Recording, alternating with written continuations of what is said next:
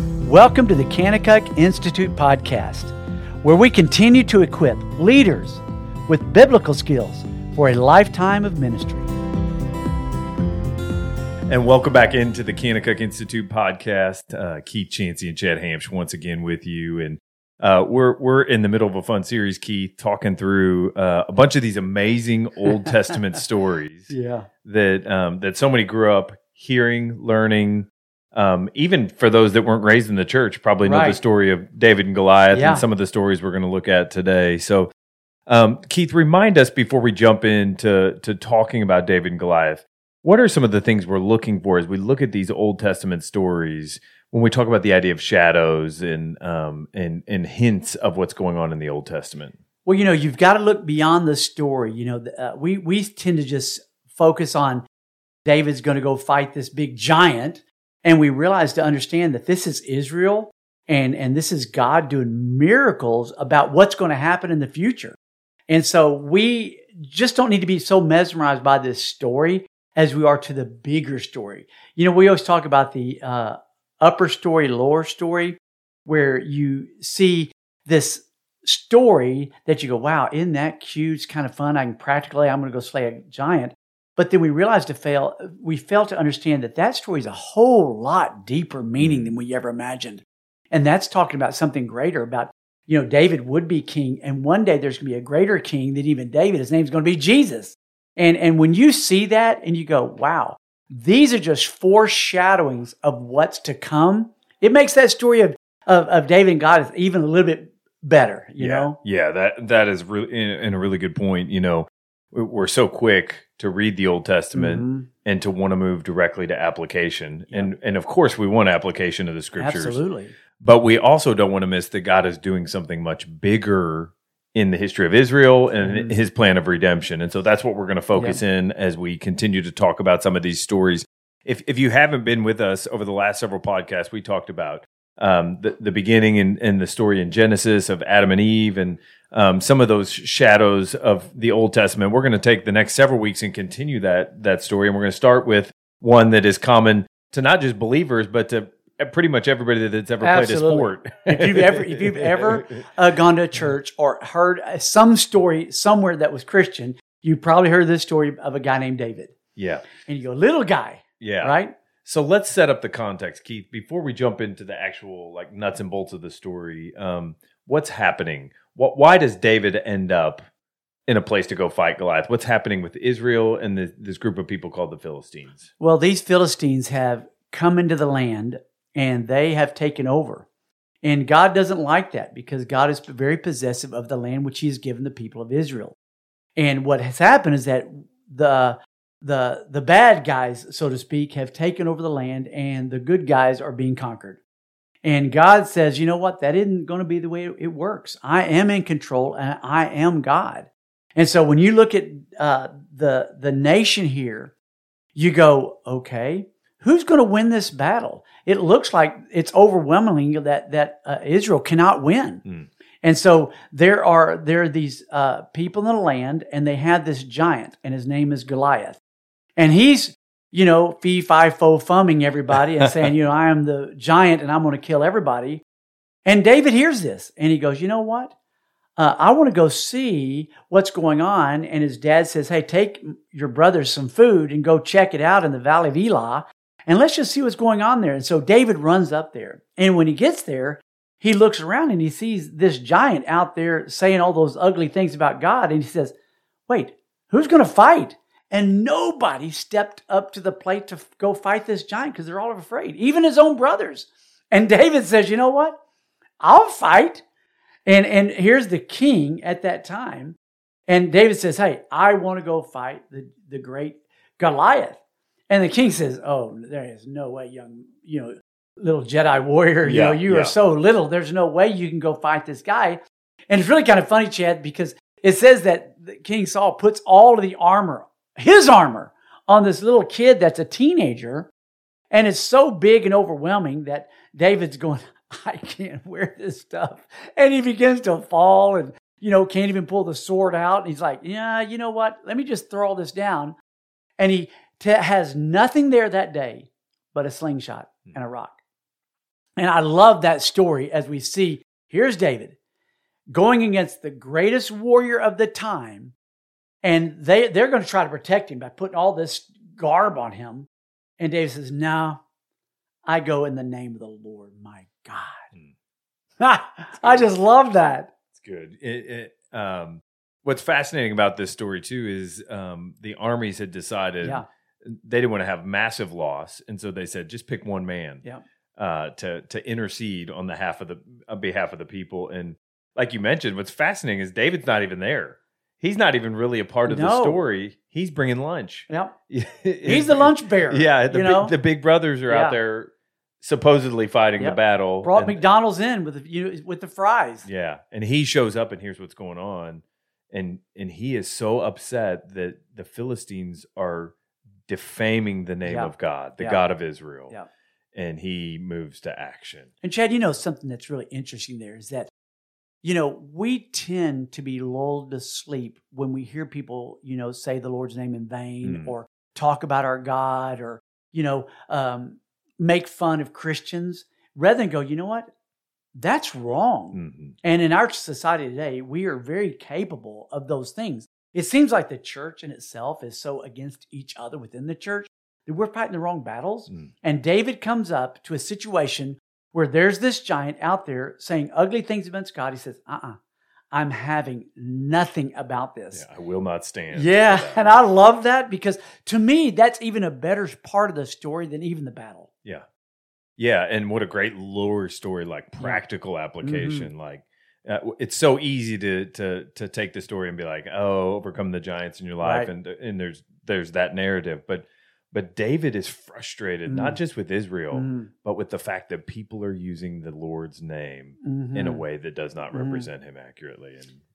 And what I love about that is that as they do that, David, and I really think this about my own life. There was a time in my life that I'm a senior in high school. I was angry at God, and I blamed God for everything that was going on because I had a wrong view of God. And sometimes I think that even happened. It happened a long time ago. These guys kept thinking God was going to fight their fight for them. And yet there was the young man named David that was going to go fight it. And yet so many people didn't want to fight the fight because they're afraid. And today we're afraid of fighting. What if we say something and it's misunderstood and we're going to get in trouble for it? I'd rather say the right thing and stand on truth than to say the wrong thing and be on the wrong side. Yeah. And so David, there's a great story here of who is your God? And if you believe in the one true God, the creator of the heavens and the earth, and you believe that all of humanity and all of our history lies upon that one God that became a man, that died on the cross, that rose from the grave, and we truly believe that, then we ought to be pumped up to go fight that battle. Yeah. And Keith, don't you think there's some parallels? Here David is fighting for the name of God, and it's offensive. Yes. And here in the New Testament, the name Jesus, we believe Jesus is God, obviously the Son of God. And look at our culture today. You go and pray to some, in a public setting, and you pray to God.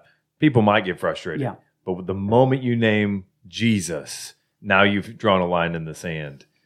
It's not a politically correct statement anymore. No, it is not. It is not. You get a lot of people that don't like you. And even Christians, we try to dress it up. We want to put the big armor on you. And rather than just, you know what? Let me just get you on your knees and let's pray that God does something greater than we ever dreamed imaginable. So that's a great lower story application. Yep. Give me another one or two that before we jump into the big picture, upper story, here's what God's doing in Israel. What are a couple other practical things that come out of this story that we can take and apply to our life? Well, David, he refuses to wear the armor bearer of the king. But what he does is he grabs a stone, one stone. Something he knew. Something he knew because he'd learned growing up. As a young boy, he was a shepherd boy. And this young shepherd boy, he was in the mountains shepherding sheep and making sure that lions and tigers and bears, would not come and take the sheep. And so he learned a craft and he learned how to play the harp. And David was prepared. A lot of people want to say, well, when I get to that moment, I'll be ready. Yeah. But God has given you talents through your life. There's reasons why you grew up in a certain family. with certain adversities because it grows you up. David had to learn how to protect the sheep. He had to learn how to fight. He was no rookie to learning how to fight something. I mean, he had killed bears, lions, and he was not afraid. And so when he sees this great giant Goliath, he's not afraid to run to the battle. So David runs to the battle. I love that. Not runs away from the battle, but he runs to the battle. That's a great lower story that we see and go, wow. Yeah, what a great word picture. Yeah, a great word picture that we go, what, am I the type of guy that runs to the battle or I run away from the battle? And that he has just one smooth stone. He has a couple in his little baggie, but he says, you know what, I got him. And when he slings that rock and it hits the Goliath and the Goliath hits the ground, he doesn't even stop there. He runs over and grabs that head, pulls it up and cuts the head off. And, when I was thinking about that, I went, the seed of woman will crush the head of the serpent. Mm-hmm. And all of a sudden you go, wow, could that have been a picture right there? Yeah. That's what's going to happen one day in the future, the foreshadowing, that you don't just need to hit the devil in the head, take his head off. Yeah. And he's done. And so I kind of like that. Yeah. And I love what you brought up there because the Bible, we see this repetition that often happens, right? Real historical event, Adam and Eve in the garden. Yeah. And then it's almost like it's fulfilled sometimes multiple times in a pattern. And we see that throughout the Old Testament. So that's a great parallel for our audience to grab hold of. Let's move, Keith, now beyond just this lower story idea of, protecting the name of God and running to the battle. And let's talk about what God is doing in Israel and the word picture he's giving Israel through this Davidic king. As we know, from this moment on, he gets raised up through the ranks. Mm-hmm. And he is anointed as the next king of Israel. And yet, when you watch this, you go, here's a young man that has no fear, that raises up through the ranks because he is the anointed one, chosen by God to be that guy that leads Israel into the promised land. Yeah. And you go, I love to see that God does raise up individuals that are going to be used for his glory, for his majesty, that are going to do things that nobody ever deems imaginable. Yet here's this guy, David, that does it very, very well. I love that. And when we think about the parallels between David and Jesus, and you see, here's the future king of Israel from the line of David, from the line of Judah, who goes into the valley of death, right? Mm-hmm. He intercedes on behalf of the people, one man standing for the people, facing certain death. And instead of being defeated by death, he overcomes death and he sets the captives free. What a great reminder and a great shadow of what is to come. What a great picture that is for us. When I look back and I understand what the Old Testament really means and how that a New Testament guy can take understanding of that. And when I look at Matthew and I see that we as Christians are of the line of David, and that's very important, of the tribe of Judah, all of a sudden I go, I'm no longer standing in mud. I'm standing on the rock. And I know whom it is that I serve. I know whom it is that wins. And rather than being afraid, I'm drawing all these parallels to run to the battle against all odds. And I'm going, man, I am a child of the King. And I need to be more aggressive in how I live my life to make Christ known. And when evil's out there, I've got to call evil, evil and stand on what is true because I am on the winning team. Yeah. We don't need to be afraid to intercede as well. It reminds me of 2 Samuel 7, right? That not only do we have this Davidic king, but we have a future king that David was promised, that there was a king coming that was greater than he was, that would be from the same line.